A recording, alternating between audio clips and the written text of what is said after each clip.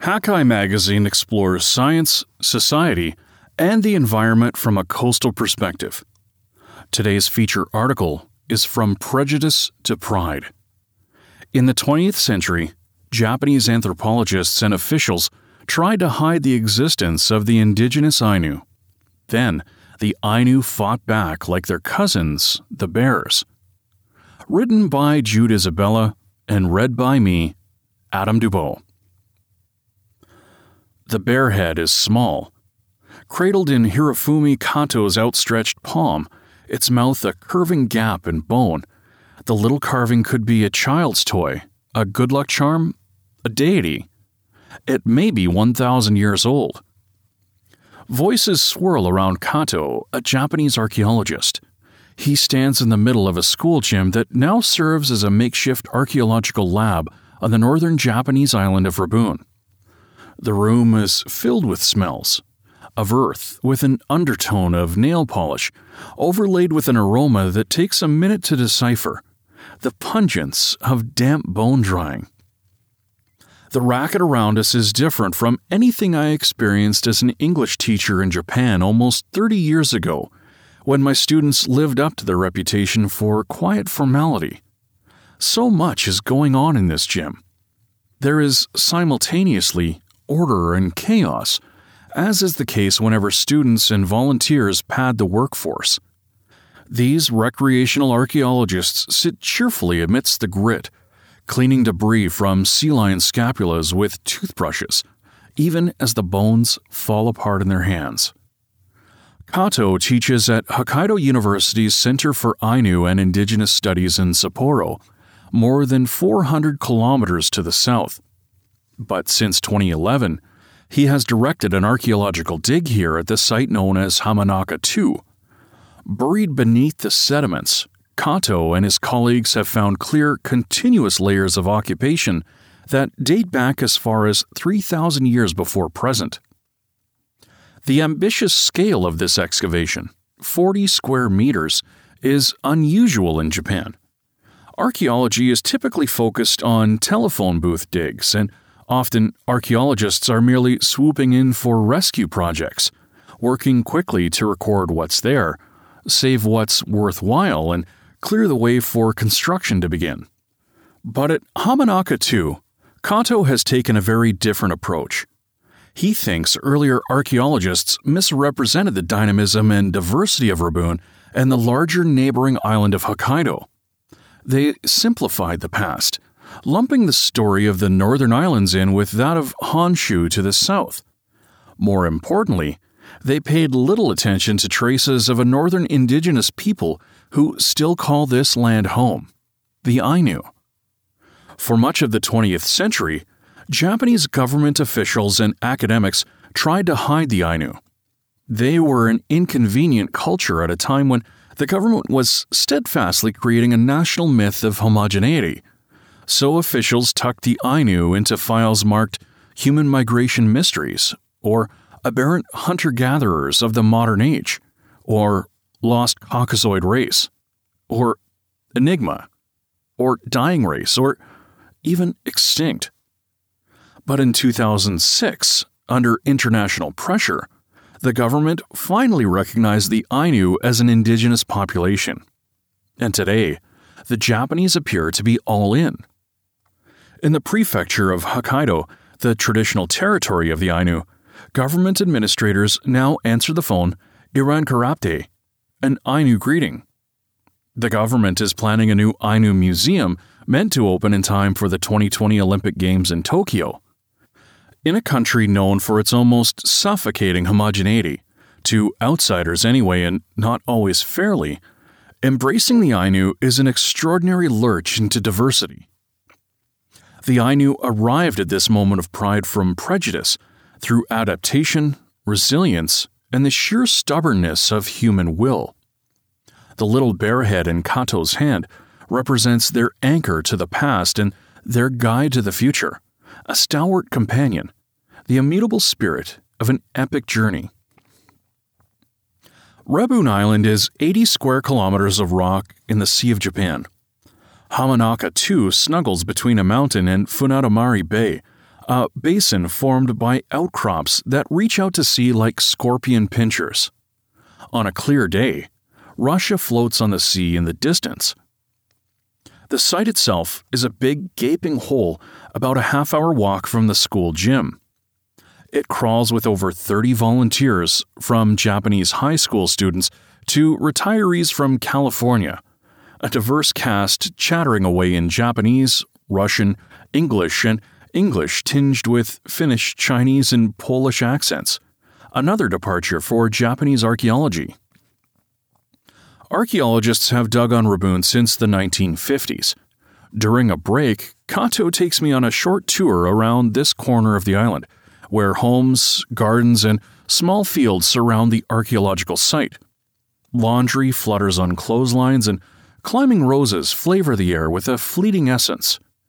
We see no one aside from the archaeological crew, partly because it's a major Japanese holiday, Obon, a day to honor the spirits of ancestors, but also because many of the islanders moved away in the 20th century, starting in the 1950s with the crash of the herring fishery and intensifying in the 1990s by Japan's recession. Today, fewer than 3,000 islanders remain, relying economically on tourists, fish, and an edible kelp known as konbu. Each of these makes seasonal appearances and not always in great quantities. In contrast, the giant site that Kato and his crew are digging brims with visual and tactile reminders that Rabun was once loaded with people who lived off the land and sea for thousands of years. Some gathered abalone, some hunted sea lions, and some raised pigs and dogs probably imported from Siberia. These people were the ancestors of the Ainu. Humans first landed on Hokkaido at least 20,000 years ago, probably arriving from Siberia via a land bridge in search of a less frigid environment. By the end of the last ice age, their descendants had developed a culture of hunting, foraging, and fishing. Large-scale rice farming was a southern phenomenon. The north was too cold, too snowy. The northerners' ancient culture persisted largely unchanged until the 7th century CE, when the traditional Ainu way of life became more visible in the archaeological record on Hokkaido, Kamchatka, and nearby smaller islands such as Rabun, Rishiri, Sakhalin, and Kurio. A nature-centered society of fishers, hunters, horticulturalists, and traders emerged. The Ainu, like their ancestors, shared their land with an important predator.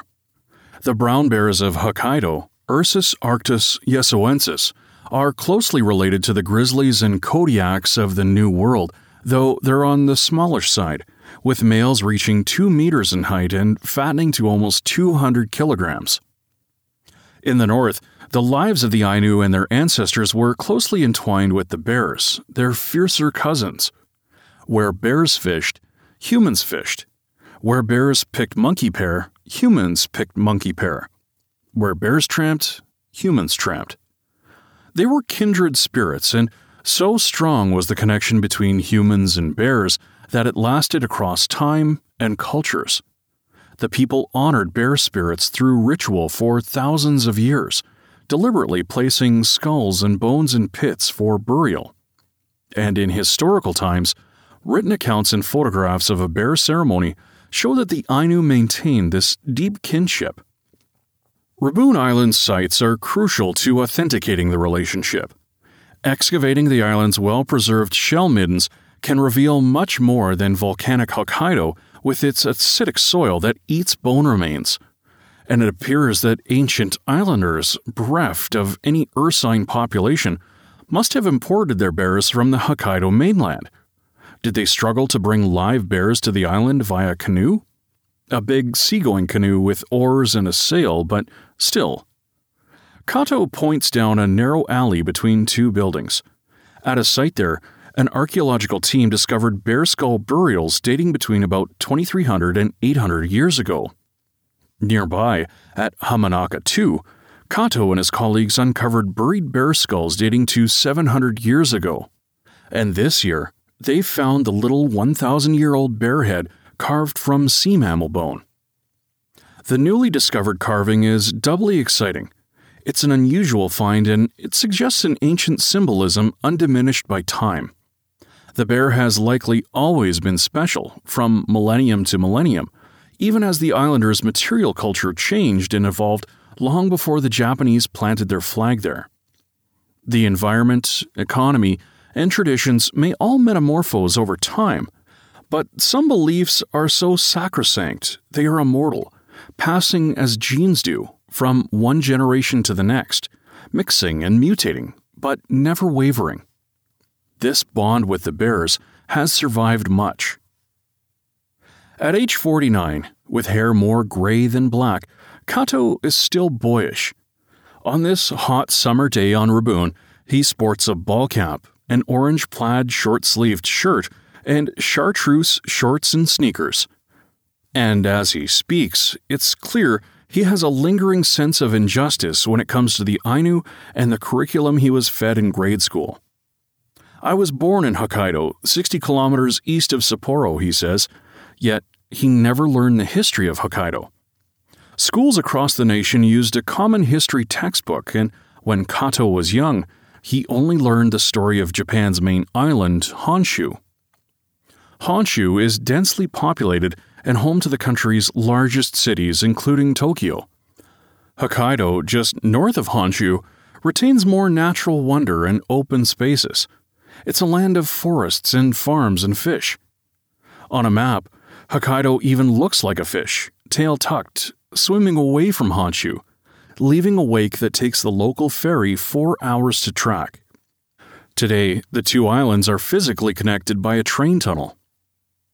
On the surface, there is nothing about Hokkaido that is not Japanese, but dig down, metaphorically and physically as Kato is doing, and you'll find layers of another class, culture, religion, and ethnicity.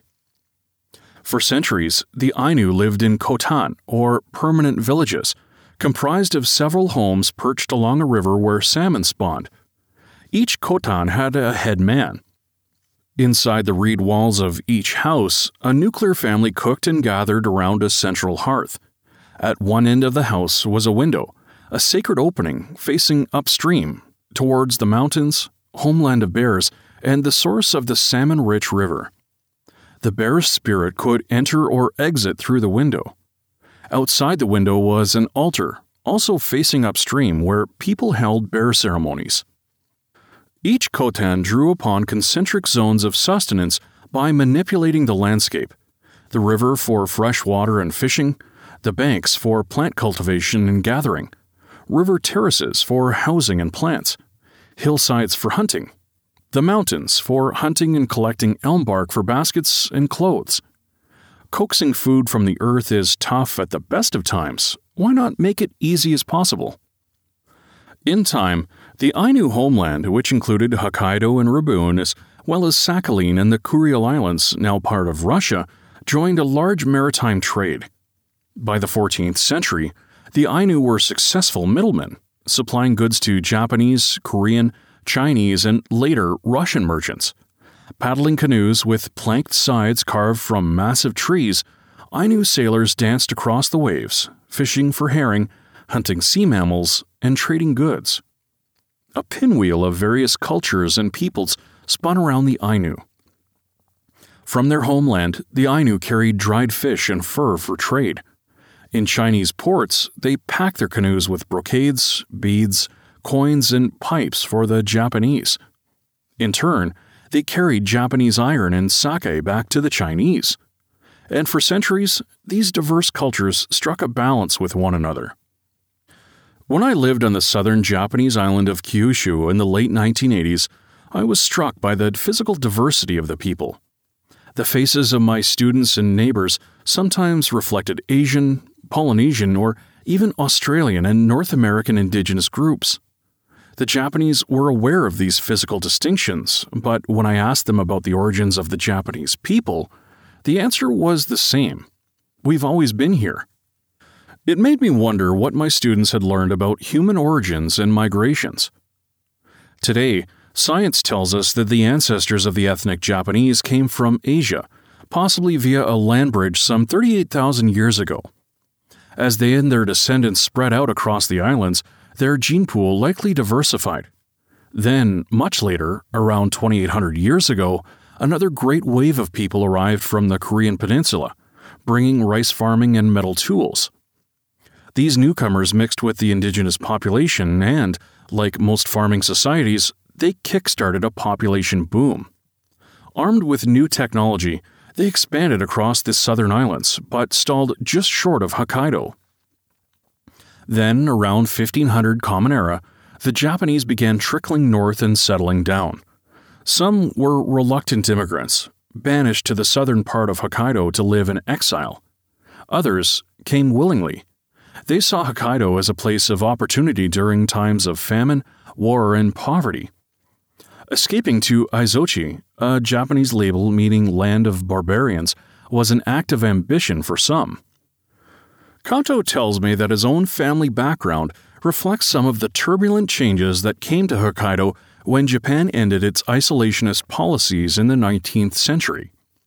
The feudal shogunate, or military dictatorship, that long dominated Japan lost control at that time, and the country's imperial family returned to power. The influential men behind the new emperor unleashed a modernization blitzkrieg in 1868. Many of Japan's samurai, stripped of their status like Kanto's maternal great-grandparents, left Honshu. Some had fought in a rebellion, some wanted to start over, entrepreneurs and dreamers who embraced change. The wave of modern Japanese immigrants, samurai joined by farmers, merchants, artisans, had begun. Kanto's paternal grandfather left for Hokkaido to raise cows. Kanto thinks his family's story is fairly typical, which means that maybe the ethnic Japanese on Hokkaido are also more open-minded than their kin in the rest of Japan. As insular as Japan seems to be, it has always been bound up in relationships with others, particularly with people on the Korean peninsula and in China. For centuries, the Japanese have identified their homeland from an external perspective, calling it Nihon, the sun's origin. That is, they have thought of their homeland as east of China, the land of the rising sun. And they have called themselves Nihonjin. But the word Ainu signifies something very different. It means human. And I've always imagined that long ago, the Ainu gave entirely natural replies to a visitor's questions. Who are you and where am I? The answers, Ainu, we are people, and you are standing on our homeland, Moshir. The Ainu call ethnic Japanese Wajin, a term that originated in China, or Shamo, meaning colonizer, or as one Ainu told a researcher, people whom one cannot trust. Back at the dig at Hamanaka 2, Zoe Eddy, a historical archaeologist from Harvard University, stands atop piles of sandbags, surveying the crew. She's one of a handful of PhD candidates Kanto relies on to manage the volunteers and students. She flips between Japanese and English, depending on who is asking a question. Is this something, I ask, pointing with my trowel to a curved hump covered in sandy soil. Maybe sea lion vertebrae, and it might be part of that, she says, pointing to another bump a couple of handbreadths away. Just go slow. Someone else calls out and she hustles over to assist. Eddy splits her time between Boston, Washington, D.C., and Sapporo. The tall, curly-haired brunette stands out. Central Casting circa 1935 would have hired her to play the role of feisty female archaeologist in some exotic locale. Eddy's PhD research focuses on cultural representations of bears among the Ainu. You can't swing a dead cat without hitting a bear, she says, of Hokkaido's obsession with bear imagery. Over sips of sake later, she describes her surprise the first time she visited Sapporo in 2012 and spotted a plastic figurine of Hokkaido's brown bear. It had a corn cob in its mouth. Eddy puzzled over it. Like dairy cows, corn is not indigenous to the island. I thought, that's odd, that's really strange, says Eddy. Isn't the bear Ainu? Yes and no, she learned. To the Ainu, the bear has a body and soul. It's a ferocious predator that roams the mountains and valleys, and it's a kamui, a god. Kamui are great and small. They are mighty salmon and deer, humble sparrows and squirrels, ordinary tools and utensils. Kamui visit the earth, have a relationship with humans, and if respected, they return again and again to feed and clothe humans.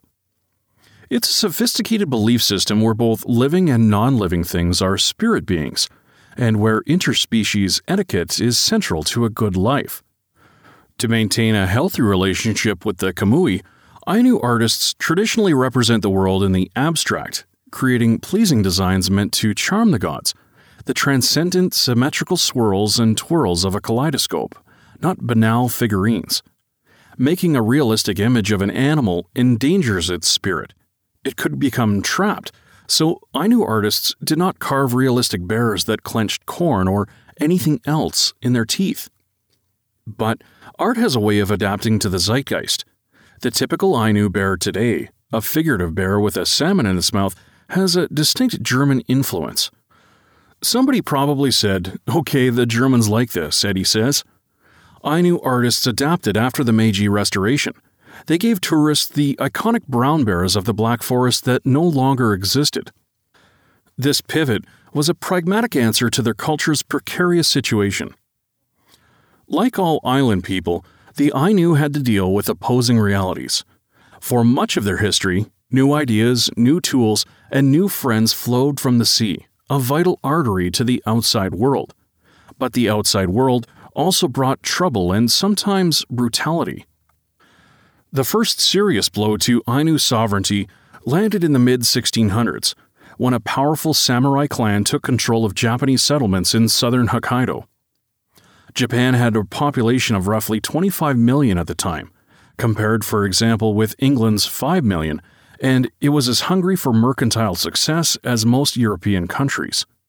Across the globe, the chase was on for profitable voyages to distant lands, where merchants determined the rules of engagement, most often through force, upending local economies, trampling boundaries. Eager for profit, Japanese merchants dumped their trading relationships with the Ainu. Who needed Ainu traders when the resources were there for the taking? Seals, fish, herring roe, sea otter pelts, deer and bear skins, strings of shells, hawks for falconry, eagle feathers for arrows, even gold. This is so not a uniquely Ainu story, says Eddie, who traces some of her ancestry to the Wendat, an indigenous group in northeastern North America. She thinks it's important to remember all the violence that colonization entailed for indigenous people. Imagine one year where everything changes for you, she says. You have to move somewhere, you can't speak your language, you can't live with your family. You watch your sister raped in front of you. You watch your siblings die of starvation. You witness your animals slaughtered for fun. Ainu, Wendat, similar plots and themes, but each unique in the telling. In the late 1800s, the Japanese government formally colonized Hokkaido, and Okinawa, and Taiwan, and the Sakhalin and Kuril Islands, the Korean Peninsula, and eventually, by the 1930s, Manchuria. The Japanese went to war with Russia and won, the first time an Asian country beat back the incursions of a European power in living memory. On Hokkaido, the Japanese government pursued a policy of assimilation, hiring American consultants fresh from the drive to assimilate North American indigenous people. The government forced the Ainu into Japanese-speaking schools, changed their names, took their land, and radically altered their economy. They pushed the Ainu into wage labor, notably in the commercial herring fishery after Japanese farmers discovered fish meal was the perfect fertilizer for rice paddies. For much of the 20th century, the Ainu narrative created by outsiders revolved around their demise. But something else caught the attention of Japanese colonists and others traveling to Moshir: the Ainu's relationship with bears. To the Ainu, the bear god is one of the mightier beings in the parallel spirit homeland, Kamui Moshir. After death, bears journeyed to this spirit land, giving their meat and fur to the people. To honor this generosity, the people sent the bear's spirit home in a special ceremony, Iomante. In winter, Ainu men searched for a denning mother bear. When they found her, they adopted one of her cubs. A Khotan raised the cub as one of their own, the women sometimes nursing the young animal. By the time it was so big that 20 men were needed to exorcise the bear, it was ready for the ceremony. For 2 weeks, Men carved prayer sticks and bundled bamboo grass or mugwort to burn for purification. Women prepared rice wine and food. A messenger traveled to nearby Khotans to invite people to attend.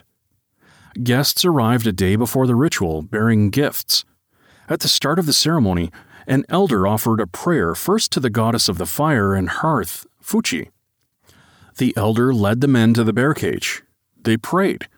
They released the bear to exercise and play, then shot him with 2 blunt arrows before strangling and beheading him, freeing the spirit. People feasted, they danced, they sang. They decorated the head, and an old woman recited sagas of Ainu Moshir, the floating world that rested on the back of a fish. She ended Scheherazade-like, on a cliffhanger, a sly bid to lure the god back next year to hear the rest of the story. Finally, they placed the bear's head on the altar outside the sacred window. Archers drew their bows, and the whistling of ceremonial arrows accompanied the bear god home. Viewed from today, the ritual of raising and sacrificing a dangerous predator seems both exotic and powerfully seductive. And in the minds of many people today, the bear and the Ainu have become entwined in a modern legend. Separately, they are animals and people. Together, they have attained a near-mythical status. Eddie sees the modern transformation of the Hokkaido bear from sacred being to mascot as a symbol of Ainu resilience under the pressure of Japanese domination. For archaeologists, the bear testifies to deep antiquity of the Ainu and their ancestors in Hokkaido. And for the Ainu themselves, their ancient bear god gave them an unlikely toehold in the modern economy. It would be easy to treat the realistic carvings as an example of the sad death of traditional Ainu culture, Eddie says. To me, it's a real mark of creativity, of adaptability, and resilience in the face of just this complete devastation of older economies. The Ainu did not get rich or respect, but they held on. In the Ainu Museum in Shiraoi, south of Sapporo, a cute cartoon bear in a red t-shirt adorns a sign advertising bear treats for 100 yen. Nearby, inside a cage, a real bear slurps down one of the treats. The museum was built in 1976 after a flurry of civil rights activism, and today 3 brown bears are on display in separate cages. Little kids, chattering away, feed a cookie to one via a metal pipe, then leave. The bear looks over at the 3 of us: Mai Ishihara, a graduate student at Hokkaido University, Carol Ellick, an American anthropologist who has worked with the Ainu, and me. Almost 130 million people live in Japan today, but wild bears still roam the country's forested mountains and valleys. Just a couple of months before my visit, a bear attacked and killed 4 people foraging for bamboo shoots in northern Honshu. But these conflicts are not new.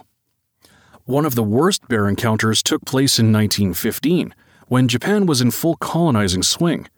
A bear attacked and killed 7 Wajin villagers in Hokkaido. Their deaths were tragic but perhaps inevitable.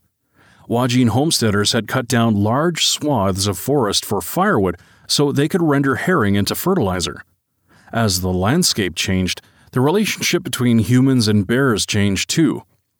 Colonization seems so straightforward on paper. There is no Iomante today. The bears in the Ainu Museum are there for the tourists. We're greeted by the museum's educational program director, Tomo Yahata, wearing a dark blue jacket embroidered with the swirls and twirls of traditional Ainu designs over a black t-shirt and jeans. Her shoulder-length black hair frames a genial face. As we lunch by a lake, I see that Yahata's charm is her genuine joy. If bluebirds were going to sing and circle around anyone here, it would be Yahata. Yahata tells us that both her parents are Ainu, which is unusual. Probably 90% of all Ainu have ethnic Japanese in their background. The museum official makes no apology for being Ainu. She is proud. For Ishihara, listening to Yahata is a bit of a revelation. Ishihara is 1/4 Ainu, a fact her half-Ainu mother kept secret from her for much of her childhood. Physical traits do not a people make, but the Ainu are expected to have wavy hair and a certain stockiness to mark them as different.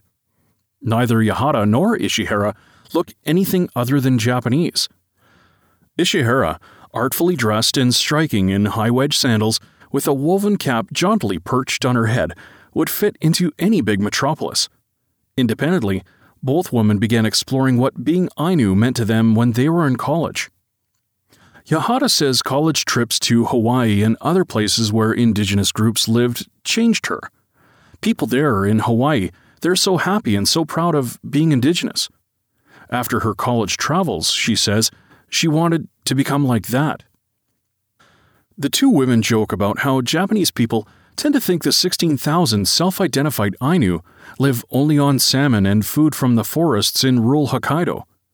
Ainu people can go to Starbucks and have coffee and be happy, says Yahara. Alec, whose anthropologist husband Joe Watkins is a member of the Choctaw Nation of Oklahoma, laughs and jumps in. Joe said when his children were little, his son asked if there were still Indians, and his son is American Indian. So Joe had to stop and say, "Okay, so let me explain something to you. You are Indian." Another round of laughter and disbelief. Then, almost on cue, we ask Yahara, how do you be Ainu? In reply, she tells us a story about buying a car. When Yahara and her non-Ainu husband purchased a used Suzuki Hustler, they decided to welcome the little blue car with the white top into their lives as a traditional Ainu family would welcome a new tool. They conducted a ceremonial prayer to the car's kamui. On a cold, snowy December night, Yahara and her husband drove the car to a parking lot, bringing along a metal tub, some sticks of wood, matches, sake, a ceremonial cup, and a prayer stick. The couple tucked the car into a parking space and made a little fireplace with the metal tub and wood. Every ceremony needs to have fire, Ishihara translates. For half an hour, the couple prayed to the car kamui.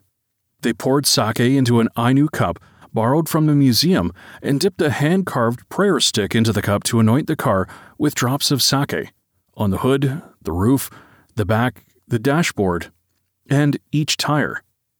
Their prayer was a simple one. Keep them and other passengers safe. Of course, adds Yahara with a smile, they got insurance. We all laugh again. The ceremony was so much fun, Yahara says, that the couple held another when they changed from winter tires to summer tires. Ishihara, Alec, and I agree. Each of us wants to be like Yahara, content and proud and full of joy. Studying the past and present of the Ainu reveals what we all know deep down. Symbols and rituals and belonging are essential to our humanity. And that doesn't change, no matter the culture. We are all the same, and we are all different.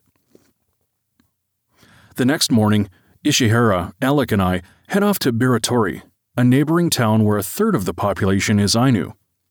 During the 2-hour drive, Ishihara shares a memory, the moment she found out about her ethnic heritage. She was 12 years old, attending a family gathering at her aunt's house in Biratori. No other children were present, and the adults began talking about their marriages. Some of my uncles said, "I don't tell my wife's family that I have this blood." But Ishihara's mother, Itsuko, said, "I have told everyone that I am Minzoku." Ishihara thinks that they avoided using the word Ainu because it was just too traumatic. Instead, they spoke about being Minzoku, which roughly translates to ethnic. Ishihara didn't know the meaning of the word, so she asked her mother. The first thing her mother said was, "Do you love your grandmother?" Ishihara said yes. "Do you really want to hear about it?" Ishihara did. Her mother answered, "You have Ainu heritage." She didn't want her daughter to discriminate against Ainu people. But Ishihara's mother also told her not to tell anyone. "So I know it's bad. I can't tell my friends or my teachers." We drive through a verdant valley of trees, grasses, and crops fed by the Saru River, a waterway once rich in salmon that cascades from the mountains and empties into the Pacific Ocean. Indigenous sites dot the river, some stretching back 9,000 years. When Wajin built a trading post along the Saru in the 19th century, the Ainu brought them kelp, sardines, shiitake mushrooms, and salmon in exchange for Japanese goods. The Ainu fished in the ocean in the spring, harvested kelp in the summer, and caught salmon in the river in autumn. In the winter, the men repaired and maintained their fishing boats, while women wove elm bark into clothing and fashioned leather out of salmon skin for boots. The Saru Valley is also where a famous Ainu leader, Shigeru Kayano, took a stand against the Japanese government. In the 19th century, a samurai took Kayano's grandfather to work in a herring camp.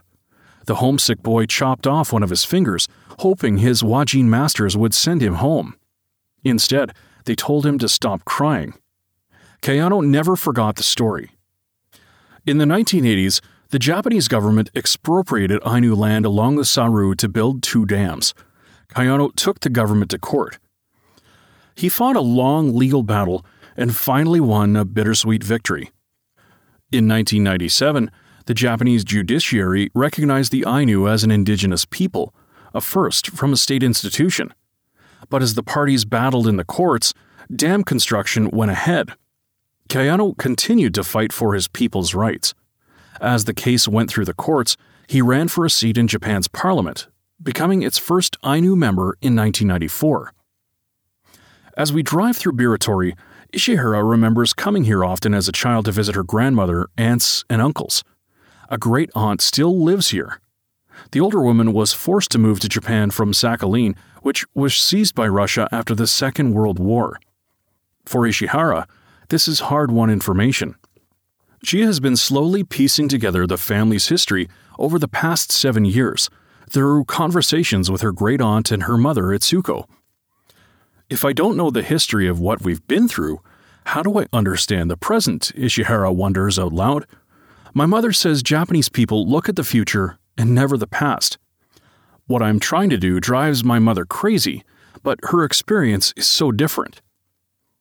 Itsuko and her cousin Yoshimi were just girls when newspaper headlines routinely proclaimed the end of the Ainu. In 1964, one newspaper headline announced only one Ainu in Japan. Fake news long before anyone called it that. Indignant about such treatment in the press, Yoshimi and Itsuko launched their own publication called Anutari Ainu, meaning We Humans, in June 1973.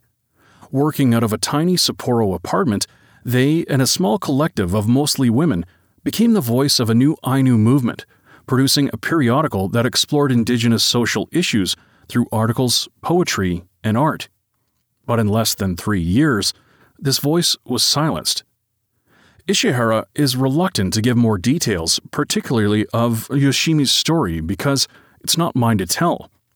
But search scholarly papers and books about the indigenous rights movement in Japan, and Yoshimi, today close to 70, is part of the narrative.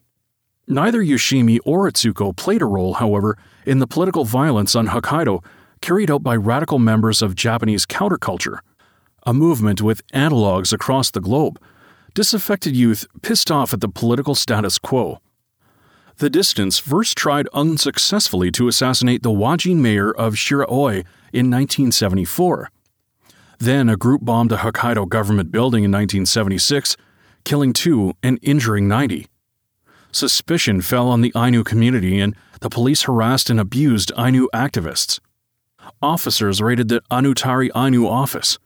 Later, government officials identified the terrorists as Wajin radicals who sympathized with the Ainu. But the Ainu community was horrified.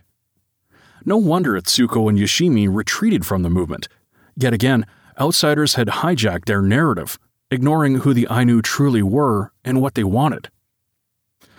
Ainu artist Toru Kaizawa stands among a group of teens at the Nubutani Ainu Cultural Museum in Biratori. A prominent carver, Kaizawa is talking about Ainu art traditions. The kids who traveled here from suburban Tokyo are enjoying themselves, especially when they all begin playing mouth harps they just made with the artist's help. Kaizawa smiles. Artworks, mostly carvings, line the shelves of the museum's shop. Here, there are no realistically carved bears, only the abstract whirls and waves of the Ainu's ancient cultural aesthetic. The Nubutani neighborhood in Biratori has a population of about 500. Nearly 70% are Ainu. It's a nice place to live, says museum curator Hideki Yoshihara. Its valley still produces a wealth of food. 20% of Hokkaido's tomato crop grows here, and the bucolic pastures of cattle and horses offer a peaceful vista to tourists looking for peace and quiet. But outsiders have to want to come to this rural enclave. No tour buses swing through town. Nearly half of the annual visitors arrive from Europe and North America.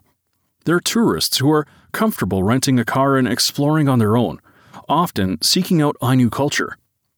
Over lunch, Yoshihara explains that the Nubutani Museum is unique in Japan. It's owned and operated by the people of Biratori. Many are descendants of the people who created the fishhooks, the dugout canoes, the salmon skin boots, the intricately carved knife handles and prayer sticks in the display cases. Kaizawa, the man talking to the high school students, is the great-grandson of a renowned 19th century Ainu artist from Nubutani. After the students leave, Kaizawa takes us to his studio, which sits in a cluster of artists' workshops near the museum. Inside are tools, blocks of wood, finished pieces, and all sorts of art books, including a book from the popular manga series The Golden Kamuy, which features Ainu and Japanese characters. The cover depicts a man clutching a traditional Ainu knife. It's based on a real object made by Kaizawa. A few years before The Golden Kamuy came out, a prominent Japanese nationalist, artist Yoshinori Kobayashi, published a manga challenging the idea of the Ainu people and indigeneity in Japan. Kobayashi and other nationalists believe that all Japan belongs to just one founding ethnic group, the Japanese. I haven't met any nationalists on this trip, at least not that I know of. But Kobayashi gave them a popular voice in the 1990s when Japan's economic bubble burst and the disenfranchised sought a target for their anger: Koreans, Chinese, Ainu. Even so, the government is moving forward on its Ainu policy today, if slowly. It has yet to official an official apology to the Ainu or recognize Hokkaido as traditional Ainu territory, or even rewrite textbooks to reflect a more accurate history of Japanese colonization. One government official I talked to explained that the Japanese and Ainu had a very short history of officially living together. If the government were to offer a public apology, the Japanese people would be shocked. The first step would be to let people know of the Ainu, then apologize. And that's partly the problem. How do the Ainu assert their modern identity? Ishihara says it's a question that she often asks herself. When she tells friends and colleagues about her family background, they often respond by saying that they don't care if she is Ainu, something that makes her wince. It's like saying, despite the fact that you are of despicable Ainu blood, I like you anyways, she says. And this reaction may be the reason why the number of self-identified Ainu dropped from almost 24,000 to 16,000 in less than a decade from 2006 to 2013. It's not as if claiming Ainu ancestry comes with many perks. Compared with ethnic Japanese, the Ainu have less education, fewer job opportunities, and lower incomes. The main thing that being indigenous offers to the Ainu is pride. In his studio, Kaizawa opens an art book. He thumbs through the pages until he finds what he is looking for. Then he passes the book over to me. On the glossy paper, I see a wood carving of a plain jacket, zipper partially open, revealing a swirl of abstract Ainu patterns hidden inside. It's one of Kaizawa's most important works. The Japanese never erased, never destroyed the Ainu's immutable spirit, an identity that runs soul deep. Find more coastal news and stories from Hakai Magazine on our website at www.hakaimagazine.com. All of our feature stories are part of the Hakai Magazine Audio Edition podcast, which you can subscribe to through your favorite podcast app. If you've enjoyed this podcast, feel free to share it with your friends and follow us on Facebook and Twitter.